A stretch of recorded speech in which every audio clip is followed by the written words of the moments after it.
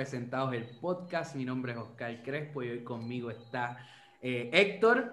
Se lo olvidó aquí. Sí, El Don. Y Jorge. ¡La bestia! Este episodio es traído a ustedes en parte por Amazon Audible, así que si deseas saber un poquito más sobre esto, quédese hasta lo último del episodio. Esa parte te la voy a dejar a ti, Tintín, porque tú sabes que a mí se me olvidan esas cosas. Así que nada, muchachos, el episodio de la semana pasada... antes de comenzar, estamos 17 en todo Puerto Rico, el podcast número 17, lo tengo que decir. Seguimos al día, mano. De verdad, eso, full gracias. Tenemos gente que a veces uno no lo sabe, de verdad, porque... A veces, como uno dice, ya uno se olvida. Ya llevamos... ¿Cuánto nosotros llevamos al aire? ¿2 años? 2 años y pico, vamos para 3 2 ahora, años y pico. I guess. Sí, este año sería nuestro tercer año ya al aire. Mano, y tenemos mucha gente que nos escucha. Y yo sé de gente que nos escucha desde el principio. O sea, de que literalmente episodio número 1, ahí tuvieron el link y me dijeron, dale, vamos a compartirlo y vamos allá. Te pedimos perdón. Shout out a toda esa gente. Hay gente que yo me entero que nos están escuchando que yo jamás hubiese pensado que nos escuchan. Así que tengo un amigo que estudiaba conmigo en elemental que me dijo, soy fiel seguidor de ustedes, los escucho semanal, así que sabes de quién estoy hablando. Vivo en Orlando, shout out a Tim. Y nada, vamos a empezar esto hoy con un comentario, ¿verdad? Del episodio pasado que nos dejaron en YouTube. Queremos incentivar a las personas a que nos dejen comentarios porque realmente la dinámica estuvo bien nítida. Muchas personas me escribieron por WhatsApp, dejaron comentarios en YouTube y queremos compartir uno de esos comentarios para poder seguir dándole rienda a la discusión que estuvo brutal. Ese episodio pasado de verdad que estuvo buenísimo. Y el comentario de esta persona dice lo siguiente. Escuché el podcast entero. Mi posición es simple. Lamentable la situación, creo que merece la pena de muerte con un caso tan claro como este. Del lado de la retórica que se está llevando en las redes, estoy en diferencia. Aquí no se ha matado por ser mujer, mató por ser bestia y no aceptar responsabilidad. Desde mi posición, siento que grupos se están tratando de montar en el bandwagon para adelantar sus intereses por las causas incorrectas. Fuera de eso, buen episodio, buena conversación e intercambio de ideas. Mano, me encanta ese comentario porque está analizando el contenido, no tiene que estar de acuerdo en todo y realmente aprecié mucho ese comentario. Incluso me empecé a hacer un poquito de research sobre el asunto y entiendo lo que está diciendo, ¿verdad? Yo entiendo que más bien, ¿verdad? Dirigiéndome específicamente a lo que yo hablé sobre ese asunto a que le está haciendo referencia, quitando el asunto político, que es difícil quitarlo. A mí la discusión de que si se mató por ser mujer o no ser mujer, eso a mí no me interesa mucho, ¿verdad? Yo entiendo que la protección a la mujer debería existir de parte del gobierno y nosotros como sociedad debemos entender que la mujer está en una posición más vulnerable. Y yo creo que es simple que si uno mira las estadísticas, están ahí. Claro. Tú lo mencionaste la otra vez, los números son claros. Eso no está ni en discusión. Ahora bien, haciendo mención a lo que esta persona dice sobre el asunto político de que existen grupos que están buscando adelantar agendas que a su entender son incorrectas, porque hay personas que obviamente no lo van a averiguar. Yo entiendo ese punto, o sea, por eso te digo que es bien difícil desconectarnos de esta discusión desde un sentido político, porque hay muchos aspectos políticos envueltos aquí, así que desde ese punto definitivamente lo entiendo. Es una situación bien complicada, bien compleja, y definitivamente puedo entender que tal vez decir simplemente se mató por ser mujer en el caso específico que estamos hablando de lo de Verdejo, pues podría sonar un poco simplista y hay personas que definitivamente están buscando aprovecharse de esa lamentable situación para adelantar sus agendas políticas, que independientemente del lado que tú te encuentres, si eres de izquierda o de derecha, como mencionó Tintín en el episodio pasado, it's not the moment, it's not the time, es una situación lamentable. Sí, Jorge. Lo que yo quiero decir es como que la mataron por ser mujer, ok, pero no...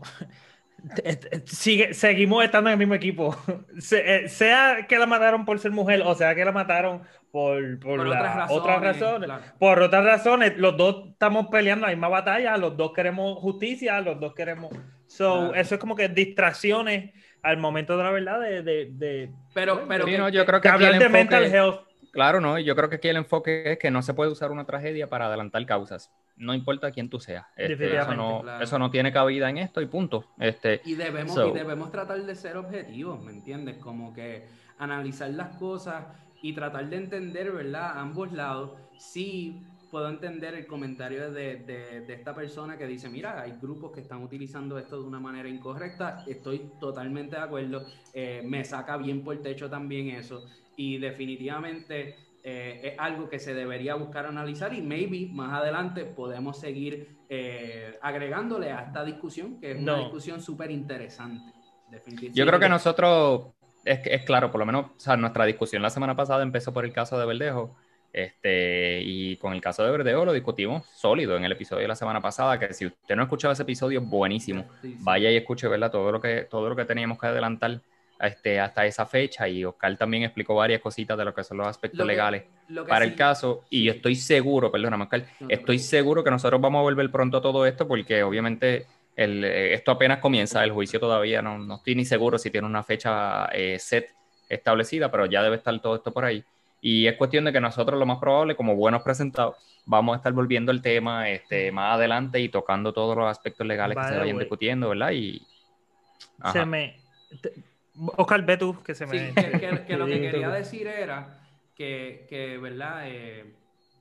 Añadiendo a lo del comentario de esta persona que nos dejó en YouTube, hay algo que sí puedo estar súper de acuerdo, y es que la mentalidad colectiva, la mentalidad de analizar estos temas de manera colectiva, para mí está haciendo un poco de daño en la sociedad, ¿verdad? Porque las personas muchas veces generalizan y esas narrativas para mí son un tanto peligrosas, porque no, cuando tú atacas el colectivo, las personas pierden en sí lo que es la responsabilidad individual, ¿me entiendes? Por ejemplo, X persona hizo algo, pertenecía a X religión o a X grupo, a X asociación, y tú decir como que, diantre, estas personas todas son esto, o estas personas son un problema por esto. Para mí eso es bien peligroso, porque estamos perdiendo ese toque individualista de que las personas puedan tener responsabilidad propia por sus acciones, no simplemente porque no me gusta este grupo y voy a aprovechar esta oportunidad para decir simplemente esta persona pertenece a esto, pues yo puedo adelantar mi agenda para atacar este grupo, para decir esto de este grupo porque pasó esto, ¿me entiendes?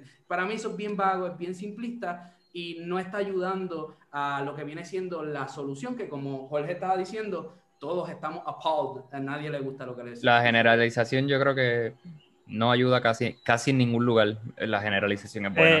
Es bregar en absoluto y bregar en blanco y negro, us versus them, como que todas esas cosas son tan peligrosas porque nada es real, como que nada en la vida es blanco y negro. ¿Por qué todo debería ser tan claro, definido por una sola palabra? ¿Por qué alguien conservador debe ser definido por esto o alguien liberal debe ser definido por estas cosas? Ya. Sí, en eso los labels claro. son bien. Y algo que quería mencionar que se me olvidó, no sé si lo llegamos a hacer el episodio pasado, pero un aplauso a la policía. En 70 y pico de horas ya se sabía, ya tenían varios leads y ya habían cogido. El caso se movió súper bien. El caso se movió súper bien y pues hay que se mencionó, creo que se mencionó. Merece. Sí, ¿no? Y creo que se mencionó también en el episodio pasado ¿verdad? Que se dejó claro la importancia de la cooperación de la ciudadanía. Que fue bien importante en este caso, y que quede claro, sigue siendo bien importante la cooperación de la ciudadanía. El resolver una situación como esa no está solamente en las manos de la policía. O sea, literalmente la ciudadanía tiene mucha responsabilidad de que si tiene alguna información, o sea, tienes que hacerla saber. Tienes que hacerla saber, porque si no, la investigación se hace bien complicada. Definitivamente. Eso es complicado. Mano, quiero aprovechar, dar saludo a Juan Martí, que fue el que dejó el comentario, ¿verdad? Que nos movió a esto. Gente como Juan que nos escribe, vamos a empezar a hacer esto, vamos a empezar a darle, ¿verdad? Mention también, ¿verdad? Para seguir la conversación, porque yo sé que siguen la conversación y tenemos allá en YouTube y en Facebook la conversación. Gente, gracias por siempre estar ahí, escribirnos, y vamos a seguir la conversación con eso. Así que, cambiando el tema de manera abrupta, El grajeíto caliente de Rubén Sánchez, mi gente. Dios mío, yo vi eso y yo dije, espérate. Yo me confundí, yo dije, ¿en qué website estoy metido ahora mismo? Esto es Facebook. Espérate, Oscar, practícalo ahí, ponte encima de la mesita. Espérate. No puedo, porque nos censuran. Mira, yo vi eso y yo dije... Pero vamos a dar contexto. Okay, Mano, pero espera, que da el contexto, espérate, la gente sabe. Ya, o sea, la no gente puede ser... sabe. ¿Quién vive debajo de una piedra? Breve, un contexto breve. Ok, Rubén Sánchez es una persona bien famosa, está envuelta en la política en Puerto Rico y él, ¿verdad? Tiene programas de radio, etcétera. ¿Qué pasa? Él tiene una novia y la novia... ¿Es su esposa no es? ¿Es la esposa o es la novia? No sé. Es un romantic interest. Por lo que vimos, sí. Definitivamente eso no está en duda. ¿Qué pasa? La cuestión es que esta persona, ¿verdad? La pareja de Rubén Sánchez parece que también tiene un segmento en uno de los programas de él. Y fueron a un break comercial y cuando se fue a ese break comercial vemos a Rubén Sánchez entrar al cuarto. Ella ya estaba texteando con él, se le veía en su cara que estaba ansiosa de que llegara este momento. Ese hombre entra como todo un macharrán, la agarra, le da un beso, les pone las manos atrás. Tú sabes, ese tipo es una cosa agresivamente romántico. Eso fue un momento de pura pasión. Pero era apasionado. Y sabrá Dios si eran como las 7:15 de la mañana. O sea, que esa gente estaba bien temprano. Puede Los shows eran, exacto. Yo digo, que cringe hubiese sido que no hubiese sido la pareja de él, que hubiese sido una chilla o algo. Dios mío, loco, tú imagínate, qué cosa horrible. Pero no fue así, que yo estaba, no fue así. No, y yo estaba porque hubo gente que hace como show de estas cosas. Zumba, ¿y cuál fue la discusión en las redes, Tintín? Yo no estoy completamente al día, pero sé que hay gente que puso comments, llegué a leerle, o sea, como que, como si esto fuera un tabú, que eso es de mal gusto, deja eso para tu casa o whatever. Y al fin y al cabo, déjame decirte que no han besado, que no lo han besado como en 6 años. Mira, y yo, o sea, yo creo que aquí todos estamos de acuerdo que fue como que medio cringy. Fue un poco. Fue como medio cringy y cuando tú lo ves y sabes que fue live, o sea, que estaba en Facebook Live, fue como que wow. Pero Víctor lo dijo como que, mano, al fin y al cabo, un besito con su novia, o sea, una muestra de cariño y amor con su novia, y que no tienen miedo alguno. Ellos salieron públicos después, mira, sí, ¿verdad? Mira, la cámara estaba... Y con toda esta discusión que se está dando en las redes sociales sobre la violencia hacia la mujer y todo esto, yo veo eso y yo digo, caramba, qué nice. Qué nice que una relación saludable. Sí, qué bueno que ellos están expresando su amor. Amoroso. Sí, y como que, mira, yo vi una... Es que de verdad que hay gente... El que no la haya visto, vaya y disfrute el videito cringy y ya está, gente, deje la crítica para otro lado, vaya usted a darle un beso a su novia y ya está. Pero hubo gente, mano, para que tú veas el nivel de ignorancia. Yo vi en las redes comentarios de, si la agarra así, eso es que es un abusador. Yo dije, bueno, es un abusador, pero no en ese contexto. Quizá ella piensa lo mismo y dice, es un abusador. Es un abusador. Pero hay dos tipos de abusadores. Abusadores malos y abusadores buenos. Rubén Sánchez, por lo que vimos, es un abusador muy bueno. Así que... Mira, espérate, no nos vayan a cancelar por esto, gente. Mira, Rubén Sánchez ahora en calendarios, como que en la playa. Sí, by the way, ustedes saben que hemos estado planificando el calendario de Fantausi aceitado para el 2022. Claro. Ahora lo más probable va a estar compartiendo portada con Rubén Sánchez. O sea, ese es el plan que tenemos hasta ahora. Yo hasta ahora no salgo. Jorge va en camino a no salir. No voy a salir. Enero podía salir. Si mantenía el paso de enero y febrero, sí, pero ya para mayo no se sabe. Ahí no hay break. Mira, pero en fin, mano, para mí esto fue como que, como tú estás diciendo, esa gente changuita, qué tonta, o sea, de verdad, parece que usted necesita un poquito de pasión en su vida, así que podemos aprender de Rubén Sánchez. La pasión la levantó Valeria. Gracias, Valeria. Hermano, esas palabras me duelen tanto. Vamos a dejarnos de show. ¿Quién no se ha expresado de esa manera, mano? Todo el mundo. Mira, yo mencioné la historia de Valeria Dale contexto. Ok.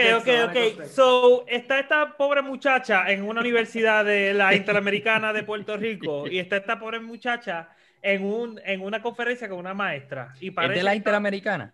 Es de la Interamericana. Eso cambia las cosas un poquito, ¿sabes?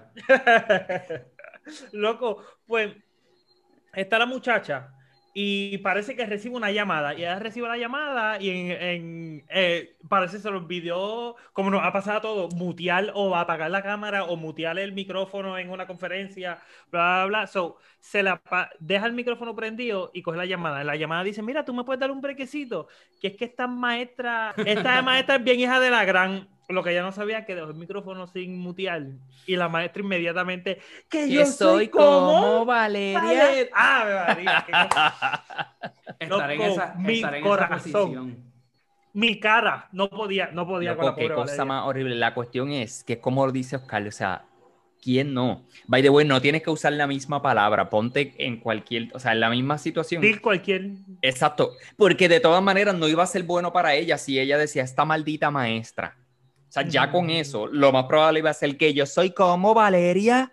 Sí, yo como que I don't wanna side con nadie aquí, ¿verdad? Está peligroso.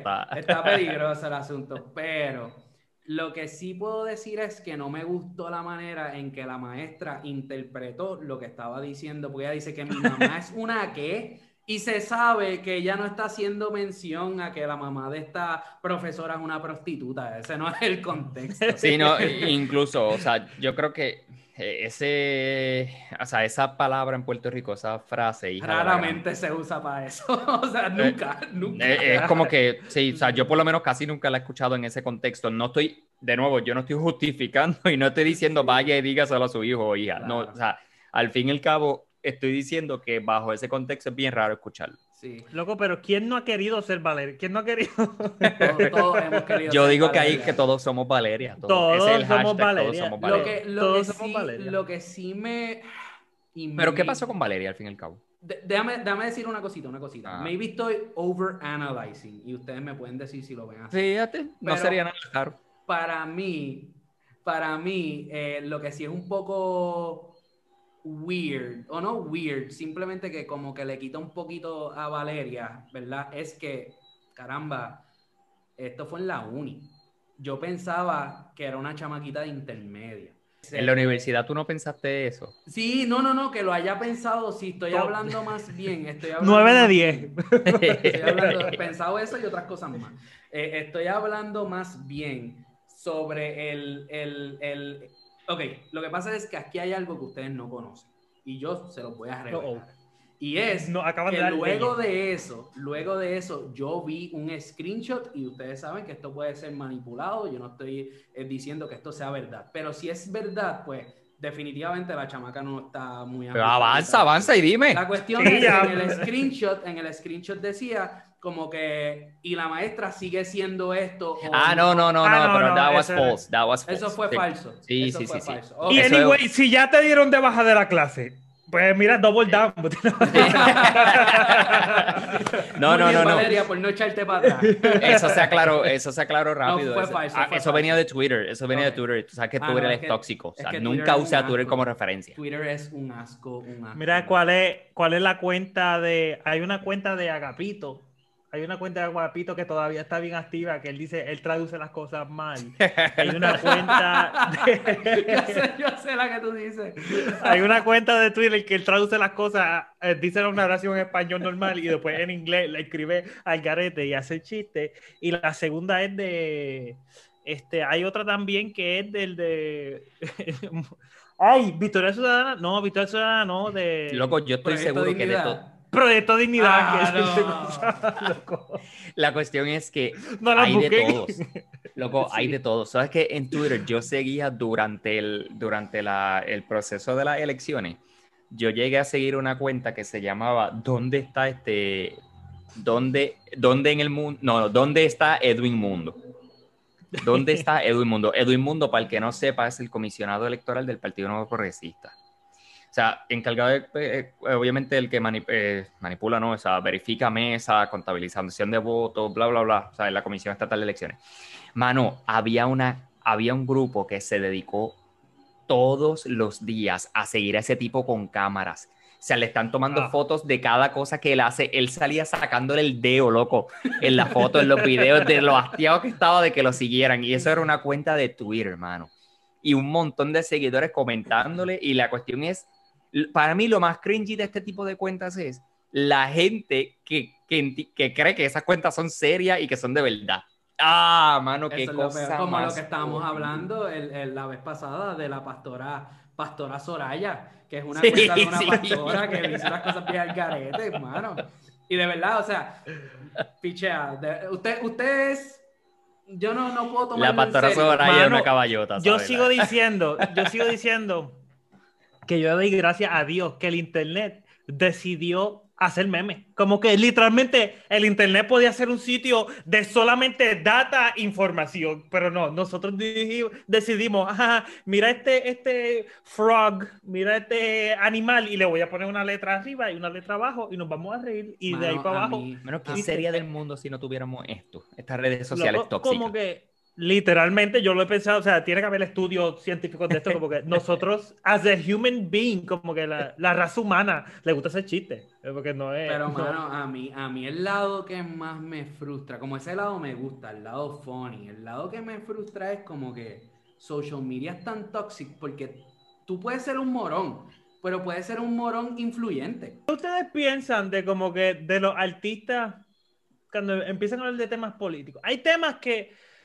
como que no sé, mano, hay, qué sé yo, un Hollywood star hablándome de cosas políticas que no tenga que ver de su raza, como que cualquier otra cosa fuera de experiencias que no viviste, no me hables de esto. Si eres un artista que salió de la pobreza y ahora está hablando de poverty, pues ok, pero no me estés hablando de...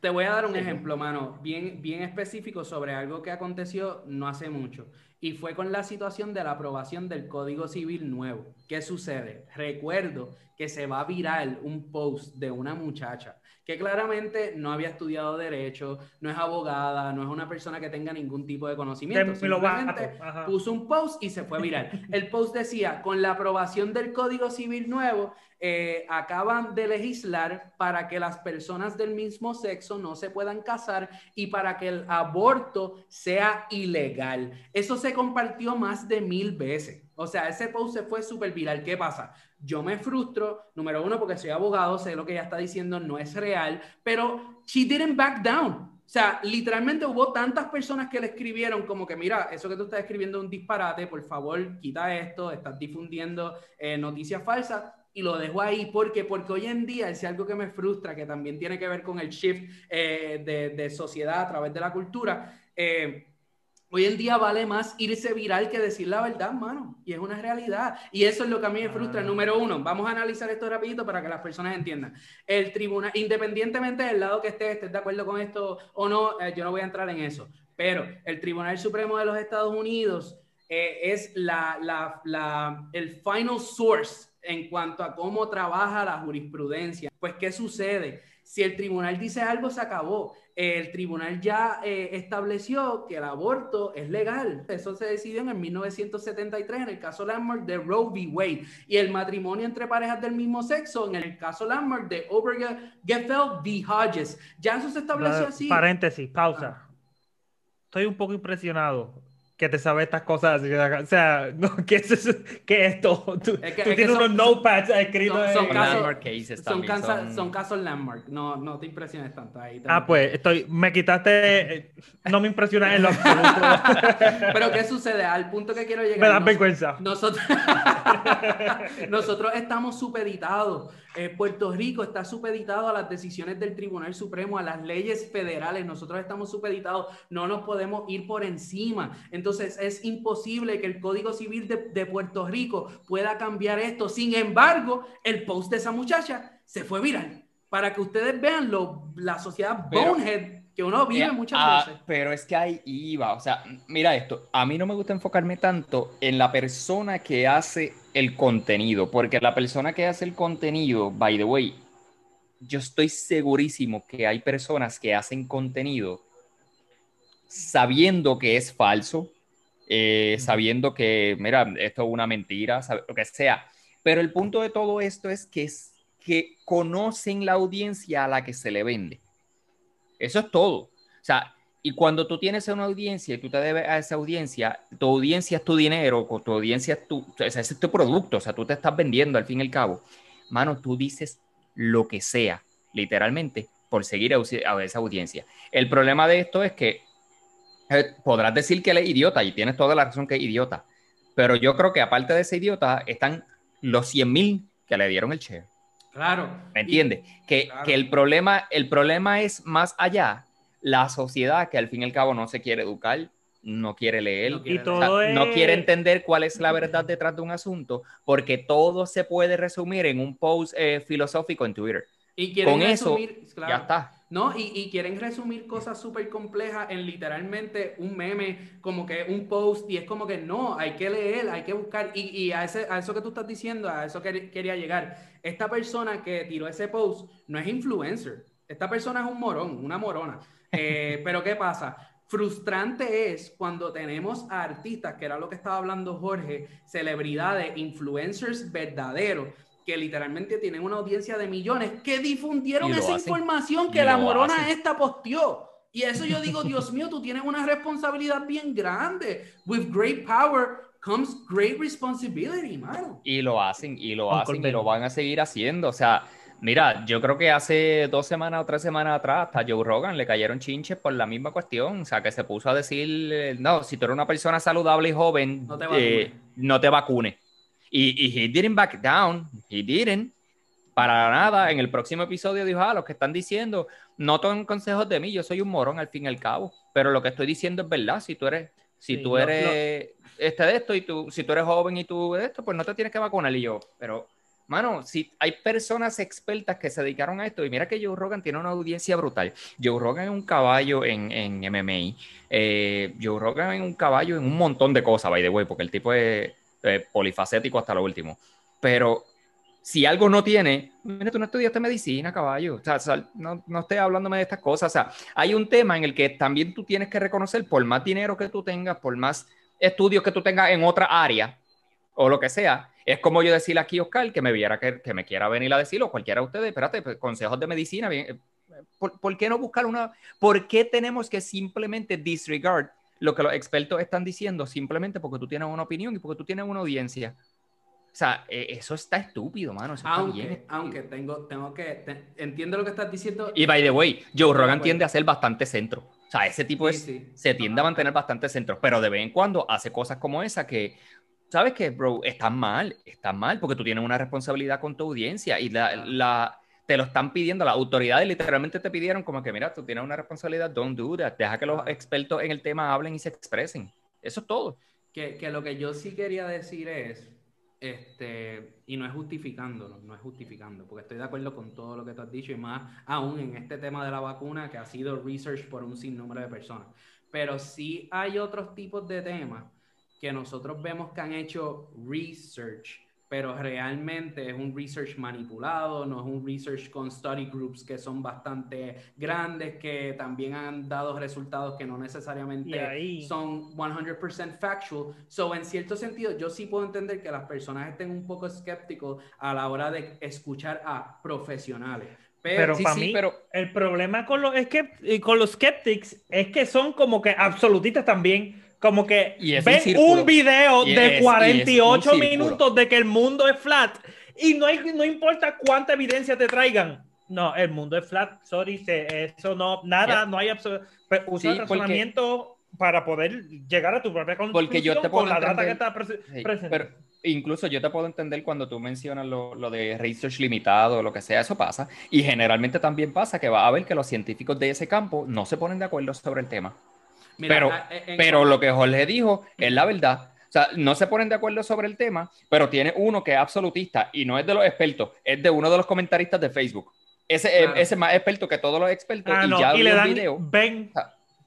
Un estudio de un libro, de una publicación oficial de, no, eso es comprado. Eso lo envía el gobierno. Eso es de una agencia privada. Y ese es un problema que tampoco puedes reconocer y no lo puedes decir de manera, ¿cómo te explico? Real y de manera normal, como que mira, no hay suficiente research en el tema. Yo pienso que basado en lo que leí de tal y tal persona, pasa esto. Pero al fin y al cabo, yo creo que siempre también hay que reconocer la parte donde, mira, no, voy a seguir estudiando el tema porque claramente no se ha llegado a un consenso. Y nuestro amigo Jorge se nos acaba de quedar trancado. Okay, es que Jorge lo banearon. Ahora volvió. Jorge. Jorge lo banearon porque Jorge trató de conquistar a Bill Gates. ¿Verdad? Mis ganas.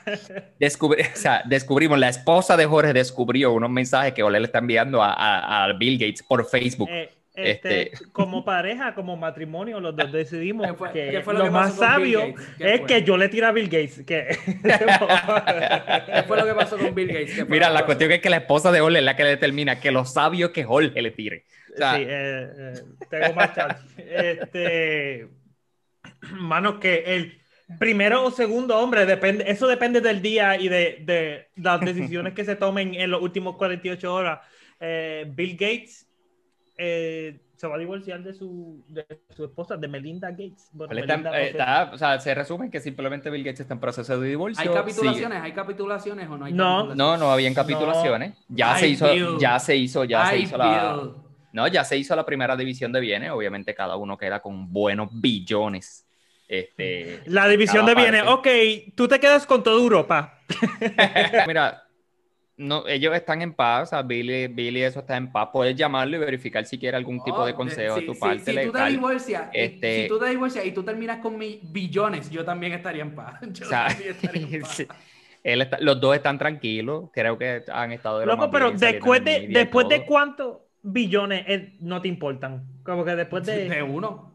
By the way, ya no, exacto, yo no creo que eso sea. Yo creo como bueno, obviamente después de 1,000 pesos uno está lucido. Es que llega el momento en que obligado tú te compraste un chimpancé. O sea, cuando tú no te compras ni un gato ni un perro y tú tienes un chimpancé, lo más probable en la parte de atrás de tu casa en un barn. O sea, que puede estar buscando de la vida. Yo me compré un oso lento. Un oso domado. Ojalá se compre un oso domado.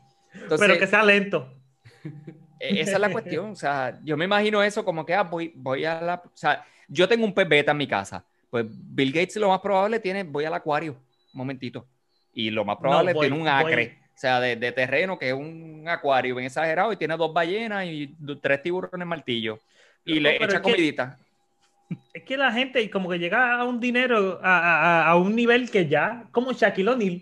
¿Qué hace Shaquille O'Neal? ¿A qué él se dedica? Él hace algo diferente todos los días. Shaquille O'Neal y Snoop Dogg están en todos lados. O sea, Shaquille O'Neal y Snoop Dogg tienen shows de cocinar, shows de productos de cuánta estupidez, salen en cuanto a anuncios. Mano, y no le importa. Ya ellos están jugando. Feliz. Eso es un retiro feliz. Esa gente Yo estaba viendo apariciones de media, pero es que tienen audiencia también, y eso es importante. Yo vi un meme que era que Shaquille O'Neal está haciendo los side quests. Tú sabes que tú estás jugando un juego y termina la campaña principal y ahora él está haciendo las estupideces que le da la gana.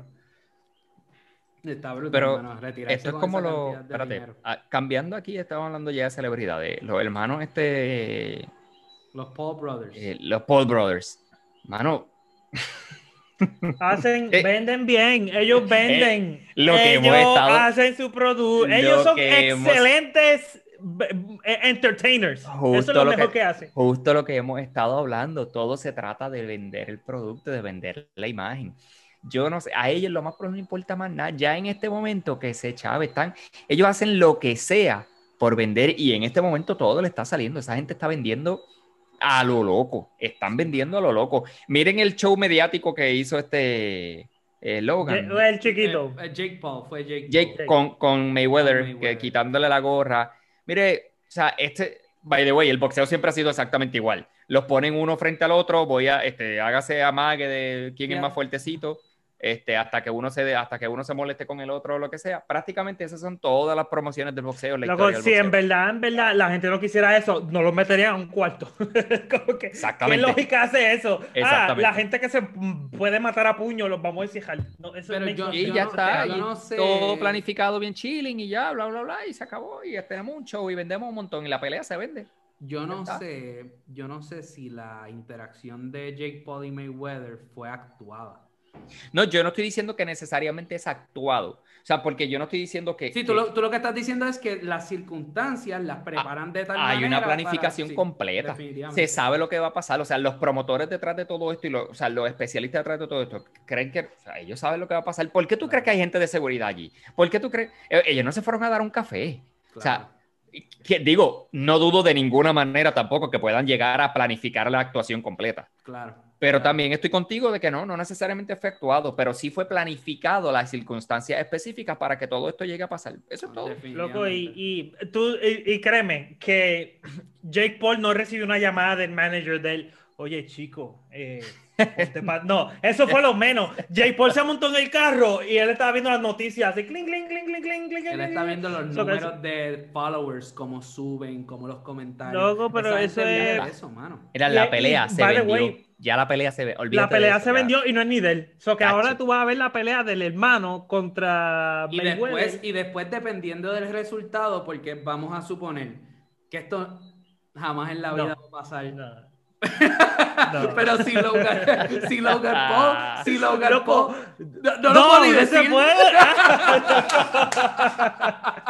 No suena bien decirlo. Logan Paul no va a ganar. Cuando digo, Logan Paul, es una pelea de, ¿cómo se llama? Que es de mentiras. Sí, bueno, no es de mentiras, es un exhibition fight. Sí. Yo no quiero decir nada. Loco, que Mayweather se levante con COVID. Si Logan Paul le gana, qué vergüenza para Mayweather. Es que no va a ganar, no hay break. Loco. Pero voy a decir que el punto que quería llegar, independientemente de lo que ocurra en la pelea de Logan Paul y Mayweather, ya con esto que ocurrió, pueden tirarte otra pelea de Jake Paul y Mayweather, hermano. Incluso los números van a Jake estar Paul y el hermano puede suceder en algún momento. Con el primer evento que hicieron, la peleita que tuvieron aquella que fue / concierto de Justin Bieber / concierto del Guayna. Twerking concert también. Twerking, slap contest. O sea, lo que tú quisieras ver, allí lo tenías. Snoop Dogg fumando en vivo. O sea, todo lo que tú quieras. La olla, empericado. Empericado, borracho. O sea, era una mezcla tan exagerada y la vendieron. So, imagínate este evento que viene ahora. Ahora, ¿alguien sabe? No sé si ustedes han leído cuánto están los números ya. O sea, como que los números asegurados y eso. Yo no he leído nada. ¿De cuánto van a ganar cada uno? Por ganar, por perder, todo, ¿no? De verdad desconozco. Pero ¿cuándo es esa pelea? Para limpiar mi calendario, porque la quiero ver, I'm sorry, la quiero ver. Ese es junio, esa es en junio. Ahora que estamos hablando de este tema, está surgiendo algo bien interesante con la última cartelera que vimos, que fue la promotora, que era Thriller.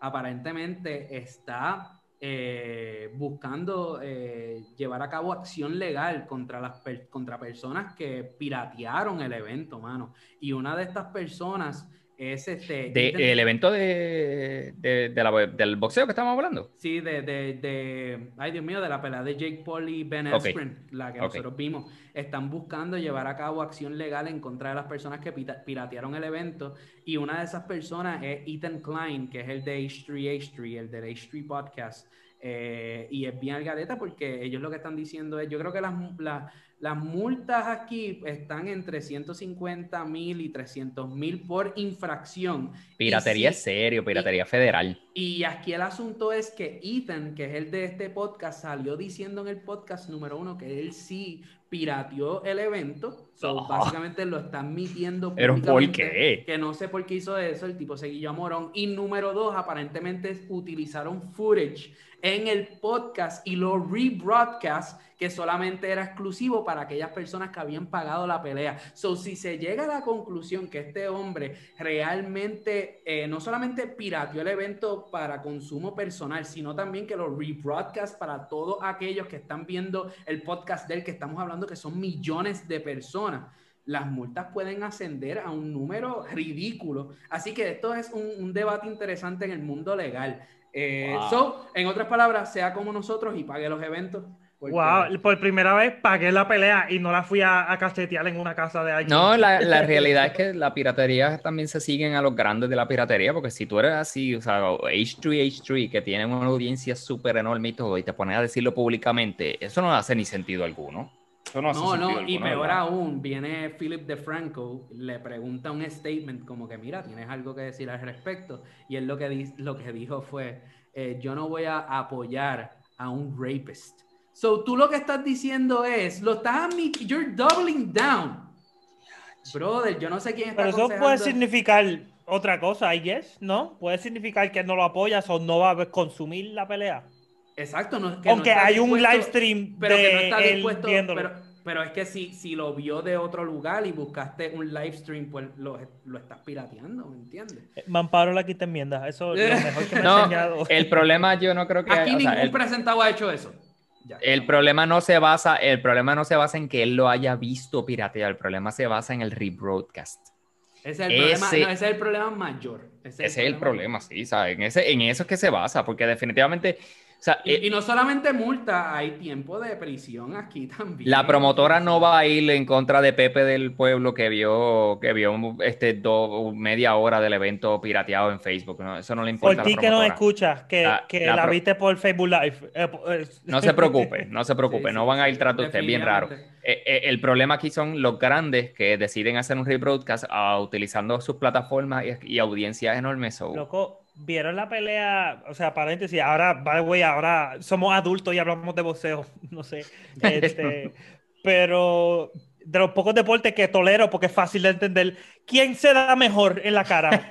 El otro, Canelo. Definitivamente le dio mejor al otro tipo. Mano, que le fracturó un pómulo. No sé si vieron la foto. Qué dolor, loco, lo estuve viendo hoy, la pelea de Canelo contra el loco, otro tipo. La vi con papi Pero pregunta, no, ese no era, ya yo estaba hablando, ya iba a mezclar cosas aquí. Ese no era el de los guantes pregunta, loaded pero Justin Bieber también cantó Mira, para transicionar a un diálogo que se dio bien interesante en el chat de nosotros para traerlo aquí tenemos a Lieutenant Jorge Riera, que me gustaría que hables un poquito sobre lo que ocurrió con Navy SEAL, mano. Los detalles, no estoy siguiendo el caso, o que no sé bien los detalles, no sé. Yo sé que está pagando el muchacho, pero anyway, historia larga corta es que unos Navy SEALs estaban practicando lo que es first aid, practicando cómo salvar la vida a alguien con malos, con gente, el enemigo, y después lo dejan morir.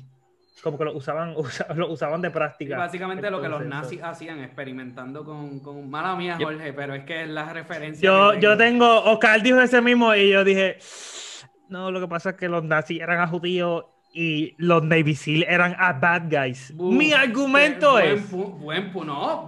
Mi argumento es, si tú... By the way, si tú estás cerca de 100 pies de un Navy SEAL, hay un problema contigo serio. O sea, no mandan al Navy SEAL y él no está en vacaciones. O sea, si el tipo no está de vacaciones y tú estás cerca de él. No, si estás cerca en vacaciones de un Navy SEAL de 100 pies, mira cómo tú caminas, mira que si lo pisas detrás del tenis, o sea, ten cuidado. Pero si a ti te mandan los Navy SEAL para que entren por tu pared, no por tu puerta, no por tu ventana, no por tu techo, para que ellos entren por tu pared, tú no eres mal. Tú no pirateaste la pelea. No es porque piratearon la pelea de Logan Paul. A él no le mandan los Navy SEAL. No, y ese es lo que yo estoy diciendo, como que, o sea, no estoy feliz, no aplaudo esas acciones, pagaron por su acto, está en contra de pero pregunto, Jorge, eso está en contra de... No pagaron. El tipo está en la libre. ¿No? El tipo está en la libre. ¿No? Pero pregunta. ¿Eso está en contra del reglamento y de las leyes? Sí, porque está el Geneva Convention, que es las leyes de guerra. Tú no puedes entrar simplemente, aquí hay una escuela, vamos a explotar la escuela porque ahí van los niños de... Hay códigos de ética de guerra, eso es lo de guerra. Y dentro de la Geneva Convention, también adicional, los militares tenemos el Uniform Code of Military Justice, que son las leyes por las cuales los militares corren y las regulaciones.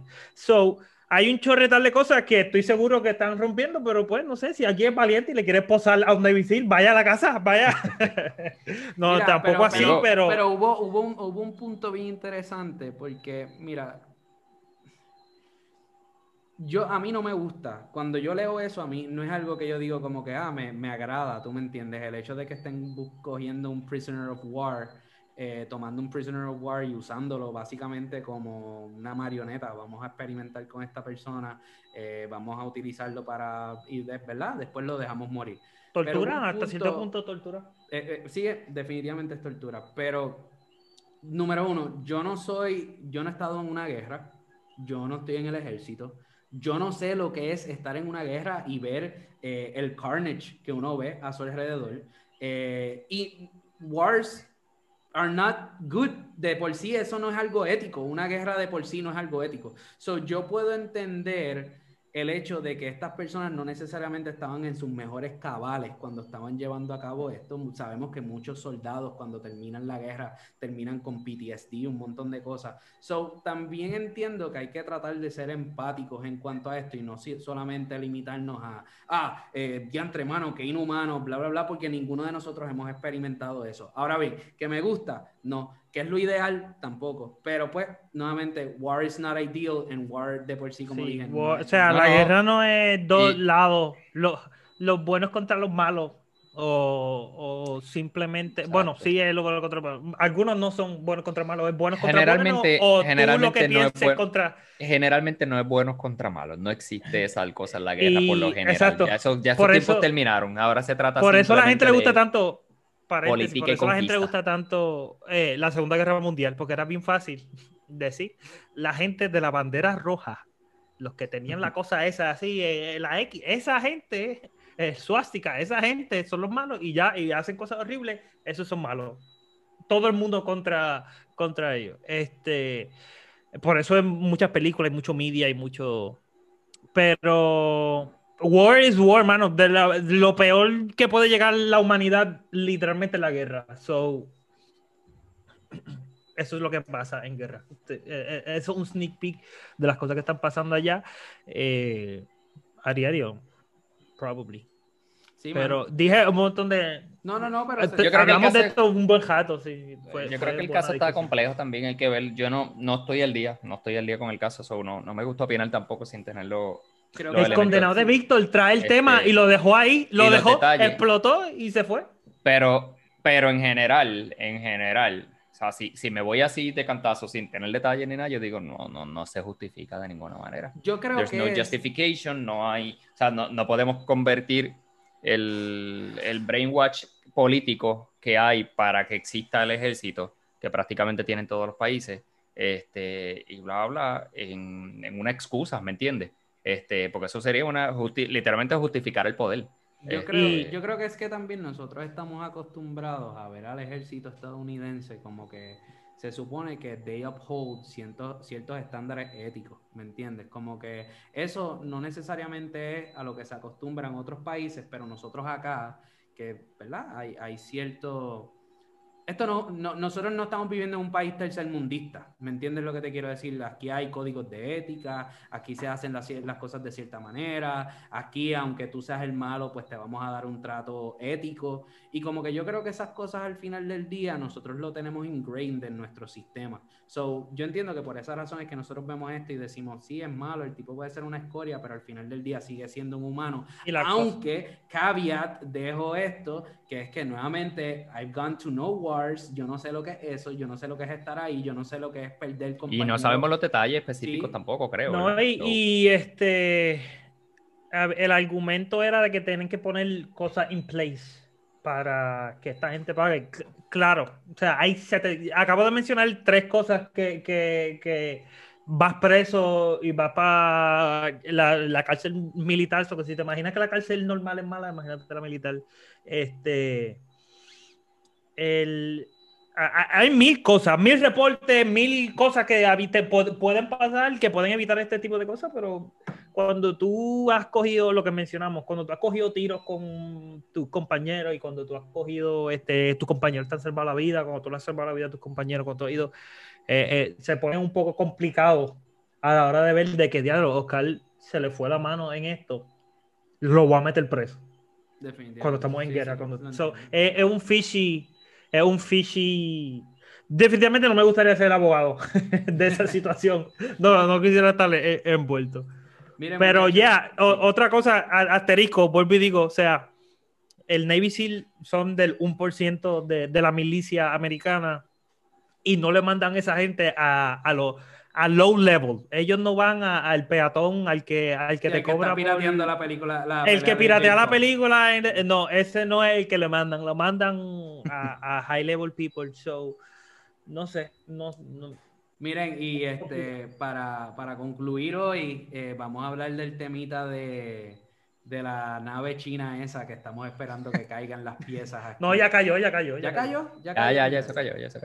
Pues mira, pues no hablemos nada de eso no sirve. Eso cayó en el Océano Índico, yo creo que fue. Y no pasó nada. No, yo entiendo que se determinó que cayó al fin y al cabo en agua. Loco, ¿qué sabes tú? ¿Qué sabes tú que cayó en el Océano Índico? ¿Qué sabe uno? Ahora me estoy poniendo el gorrito de Team Fortress. ¿Qué sabe uno que cayó? Y pero ahora viene y cayó en un sitio en Vietnam y está todo... Bueno, pues van a salir los videitos y lo vas a ver en Facebook. Ya está. Pero ¿cuán grande puede ser el... O sea, ¿cuán big of impact habrá el... O sea, el coso ese era grande, la pieza era grande. No estoy seguro ahora mismo, pero te vi, Oscar, te vi.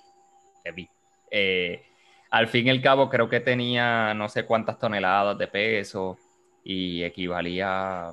Mi lógica, sin saber nada, sin ser astronauta, odié la ciencia en la universidad. Pero si el cohete está en el espacio, ya está por lo menos halfway empty. So que no tiene todo el pero rocket fuel. That's big. No. Miren, acuérdate que lo que me hace con esto... No, es que no vi la foto bien. O sea, todas las fotos eran como que referencia, pero el cohete. Pero entender que esto no es cuestión de que... Y de nuevo, yo no soy astronauta, no estoy diciendo nada, o sea, como si yo supiera de esto. No, tenemos de astronauta a nuestro compañero Brian. Brian sí va a ser astronauta. Mira, la cuestión es que este tipo de objetos también no solamente se basa en que es grande o es pequeño. Eso no es como el edificio al lado tuyo se cae. Afectó a la calle. El edificio se cayó, que by the way, un edificio al lado tuyo se cae y lo más probable muere un par de gente y se escucha el boom por todos lados y lo habla ahí. Pero estamos hablando de que esas cosas vienen a miles de millas de velocidad entrando, y cuando entran por la atmósfera se prenden fuego de las temperaturas que alcanzan, y entonces en vez de caer simplemente de aquí y se cayó ahí, eso viene a miles de millas de velocidad y se estrella contra la Tierra. O sea, si tú puedes coger un centavo y tú irte al Empire State Building y tirarlo, y es mortal cuando cae abajo sobre una persona, un centavo, por la velocidad a la que puede bajar. A mí no me mata un centavo. ¿Qué pasa con...? Añade eso a las cosas que vamos a hacer en el Boy ¿Qué pasa? Me van a tirar un centavo desde el Empire State. ¿Qué pasa con objetos que pueden ser tan exageradamente grandes y vienen a esta velocidad bajando? Ya, esas son las cosas que se trabajan aquí. Quiero saber la respuesta. Quiero saber la respuesta. ¿En verdad te puede matar una... Manu, ¿un qué? Una peseta desde una peseta está grande. No me dijimos peseta, dijimos centavo. No, pero una peseta desde allá que te caiga literalmente aquí. Desde lo que yo mencioné, el Empire State Building. Hay que buscar el dato. Si me dan break y hablan rato ahí en lo que yo busco en Google, por favor, lo que se necesita y la velocidad que se necesita alcanzar. Ok. Dada la información, yo digo que a mí no me mata. Ok, ¿dónde te puede dar? ¿Dónde?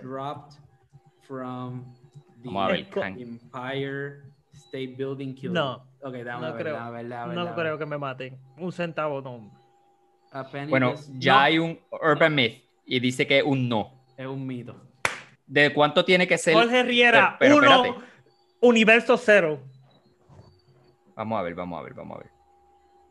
There's it, bla, bla, bla.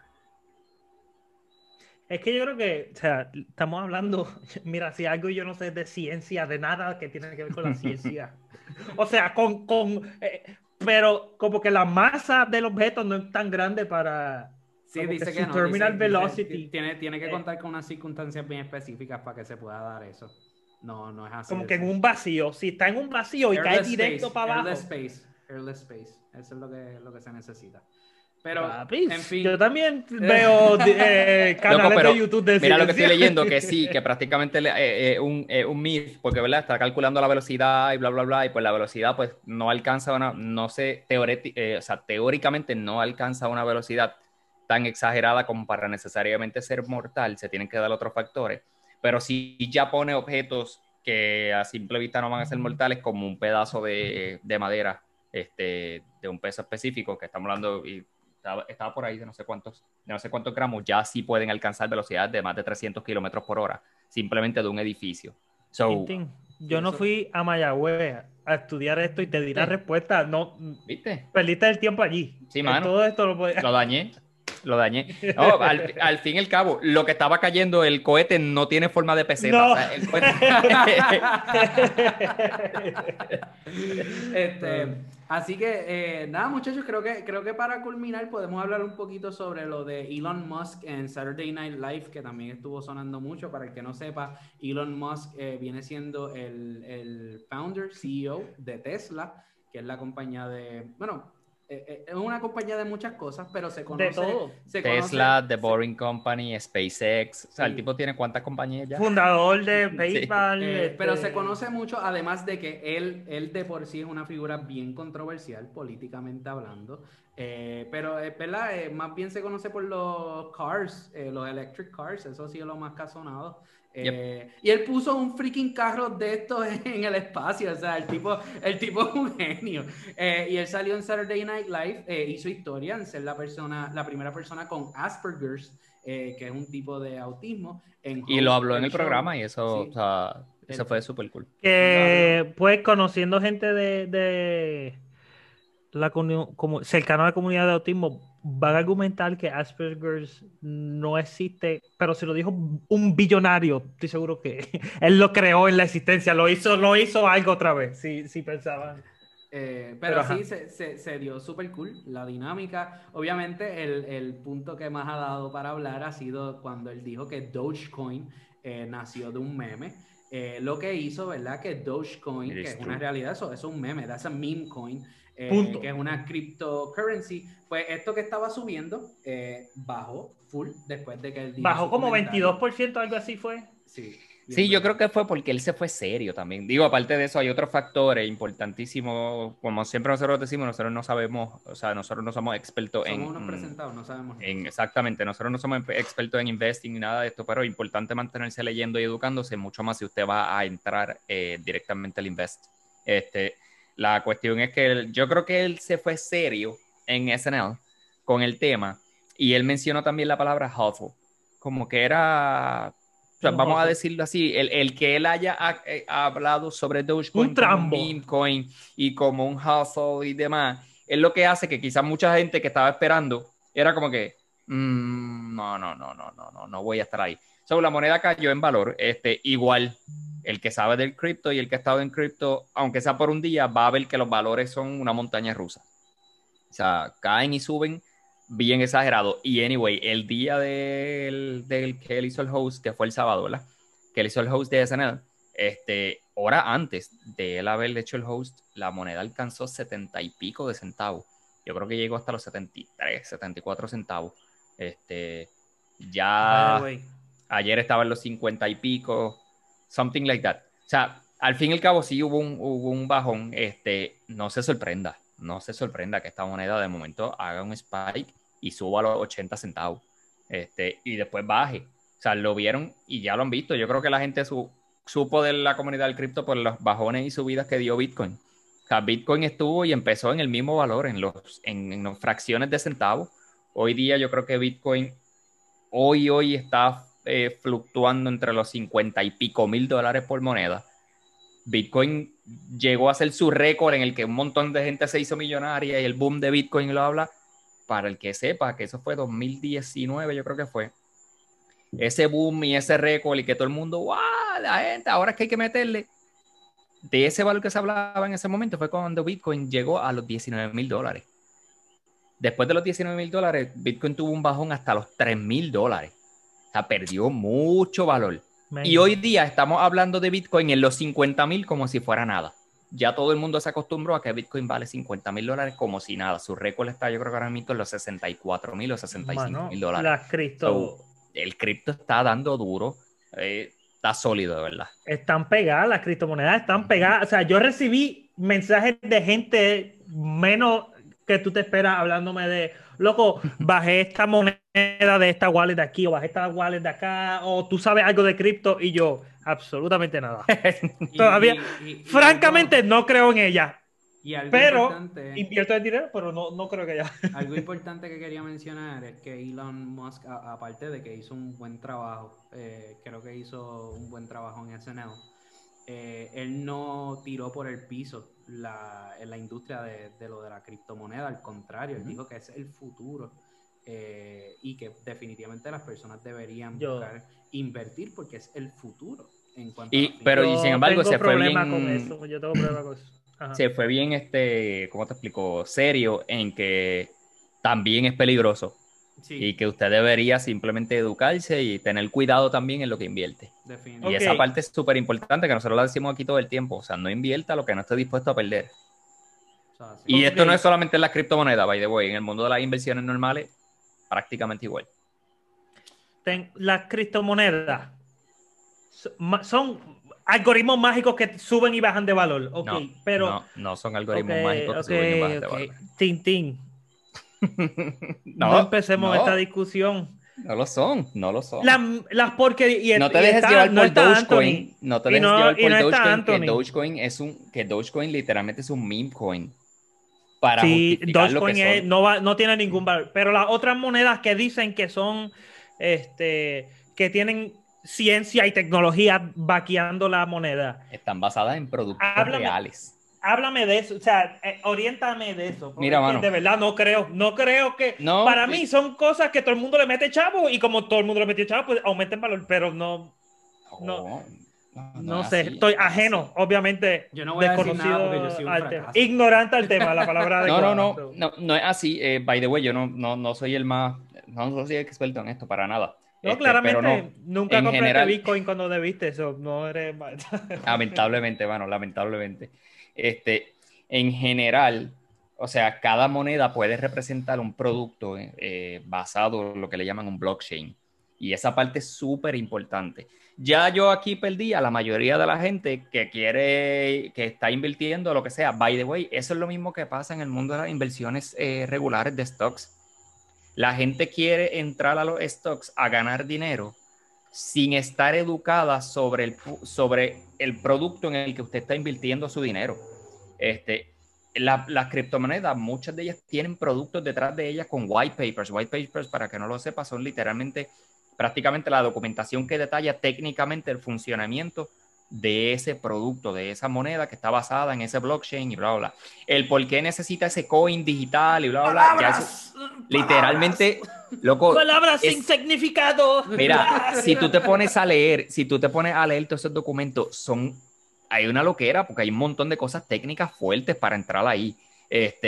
Que la gente tiene que conocer y bla, bla, bla. Para mí.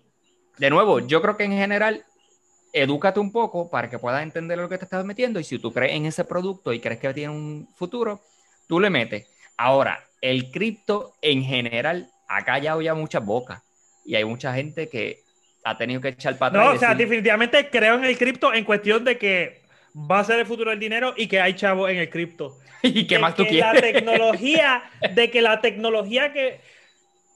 No sé, cuando empezamos, nosotros por lo menos, nosotros los presentados, como en el 2015 fue que como que le metimos mano a los criptos y hablaron. Bueno, nosotros no, antes, ustedes. No, nosotros empezamos a hablar bien de esto en el 2017. Anyway, whatever. Si hubiese sido en el 2015, todos aquí fuéramos millonarios. Ok, pues 2017, pues yo me acuerdo que la discusión era, estas monedas, ejemplo, ser una moneda que es para gasolina y toda la industria de gasolina, pero no, ¿cómo se aplica eso? Se supone que yo voy a tener una moneda para pagar gasolina. Pero es que si tú quieres saberlo, tienes que leer entonces las especificaciones técnicas. Quiero todo fácil. Tuiteame el significado de la criptomoneda para saber Oscar, lo estábamos hablando ahorita, todo el mundo quiere un meme, o sea, que me resuma filosóficamente quiero todo un tweet. Fácil. Quiero que la definición quepa en un tweet, que yo pueda hacerle un meme, que yo pueda... Y by the way, el cripto tiene o sea, puede haber un problema de fraude súper enorme, eso también se ha estado dealing with it, los gobiernos entraron, el gobierno de Estados Unidos ha estado dándole duro, el SEC, el Tesoro de Estados Unidos ha estado dándole ahí también a todo esto. So... de nuevo, si yo fuera a recomendar demasiado complejo. Si yo fuera a recomendar fraude, te recomiendo fraude de criptomonedas. Búsquense Sales como en 3 años y eres millonario como quieras. La otra vez la mencionamos, la mujer esta que desapareció, que todavía no se sabe. O sea, ella desapareció de la faz de la tierra. ¡Wow! Cryptomana o algo así. De Crypto Lady o Crypto Queen, algo así. Algo así. O sea, hay fraude, sí puede haber fraude. Esa mujer hizo el fraude en el momento. Ahora el mito está más difícil. Ahora los gobiernos están detrás de estos sólidos. Está más difícil hacer fraude. Perfecto, que no estaba pero tan regulado el asunto. En el momento que ella entró y hizo el fraude, no había regulación. Ella aprovechó, no hay regulación, vamos a seguir para adelante. Y dejó un montón de gente embaucada, familiares de ellos que no tenían ni idea. Y ella los llevó hasta lo último, gente que renunció a sus trabajos porque ya yo tengo mi fortuna ahí. Y bla, bla. La tipa se hizo...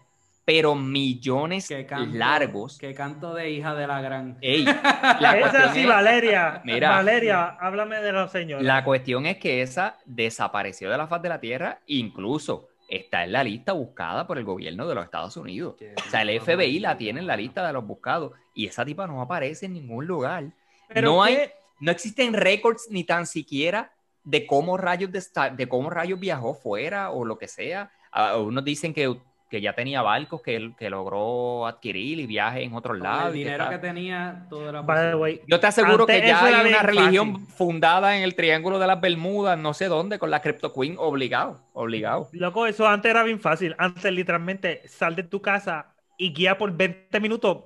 Jorge, nunca supieron de él, más nunca en su vida. Pero ahora como que todo es digital, todo está... Hay 7,000 Desaparecer de verdad hoy día está complicado. En fin, la conclusión es: no haga caso a nada de lo que nosotros estamos diciendo aquí. Nosotros no sabemos nada de esto. Así que nada, eso es todo. Esa es la conclusión. Gracias por resumirlo. Gracias por escucharnos. No, mi gente, de verdad que le damos las gracias por habernos escuchado, por apoyar este podcast. Gracias a ustedes que estamos 17. Así que, Tintín, danos ahí un poquito de lo que... Mira, como mencionó Oscar al principio del podcast, este episodio fue traído a ustedes gracias a Amazon Audible. Les vamos a estar dejando el link por ahí. Amazon Audible es la plataforma de audiolibros más famosa. Nosotros los presentamos, ¿verdad? Compartimos el link para ganar una comisión si usted se suscribe. En fin y al cabo, si usted nunca ha leído y ha trabajado al mismo tiempo, lo mejor que puede hacer. La plataforma permite prácticamente los libros, se los lee. En eso se basa el producto. Pero la plataforma al mismo tiempo te ofrece un crédito mensual, ¿verdad? Por la suscripción, en el cual es válido para libros premium. La cantidad de libros y de podcasts que existe en selección es enorme. La mayoría de los libros hoy día ya salen en versión digital y son leídos. La lectura no es para nada aburrida, muchas veces narrada no por el autor, sino hay que narradores profesionales. El autor o el protagonista de la historia, vamos a decir que sea una historia, ¿verdad?, basada en la realidad. El protagonista de la historia puede estar también narrando y dando comentarios sobre la narración y demás. De verdad, se pasa brutal. El producto vale la pena. Nosotros lo presentamos, como dijimos, compartimos el link y si usted se suscribe, pues usted va a estar ganando, ¿verdad?, unos créditos que puede luego canjear por libro en la plataforma. Así que nada, mi gente, aproveche eso. Lo otro que quería decir es: continúen haciendo lo que están haciendo en cuanto a dejar comentarios en YouTube, compartirnos en Facebook. Si puede dejarnos un review de 5 estrellas en Apple Podcast, escribir por qué somos el mejor podcast del mundo entero, también se lo agradecemos. Así que nada, mi gente, eso fue presentado el podcast y será hasta la próxima. Check. Bye. Gracias.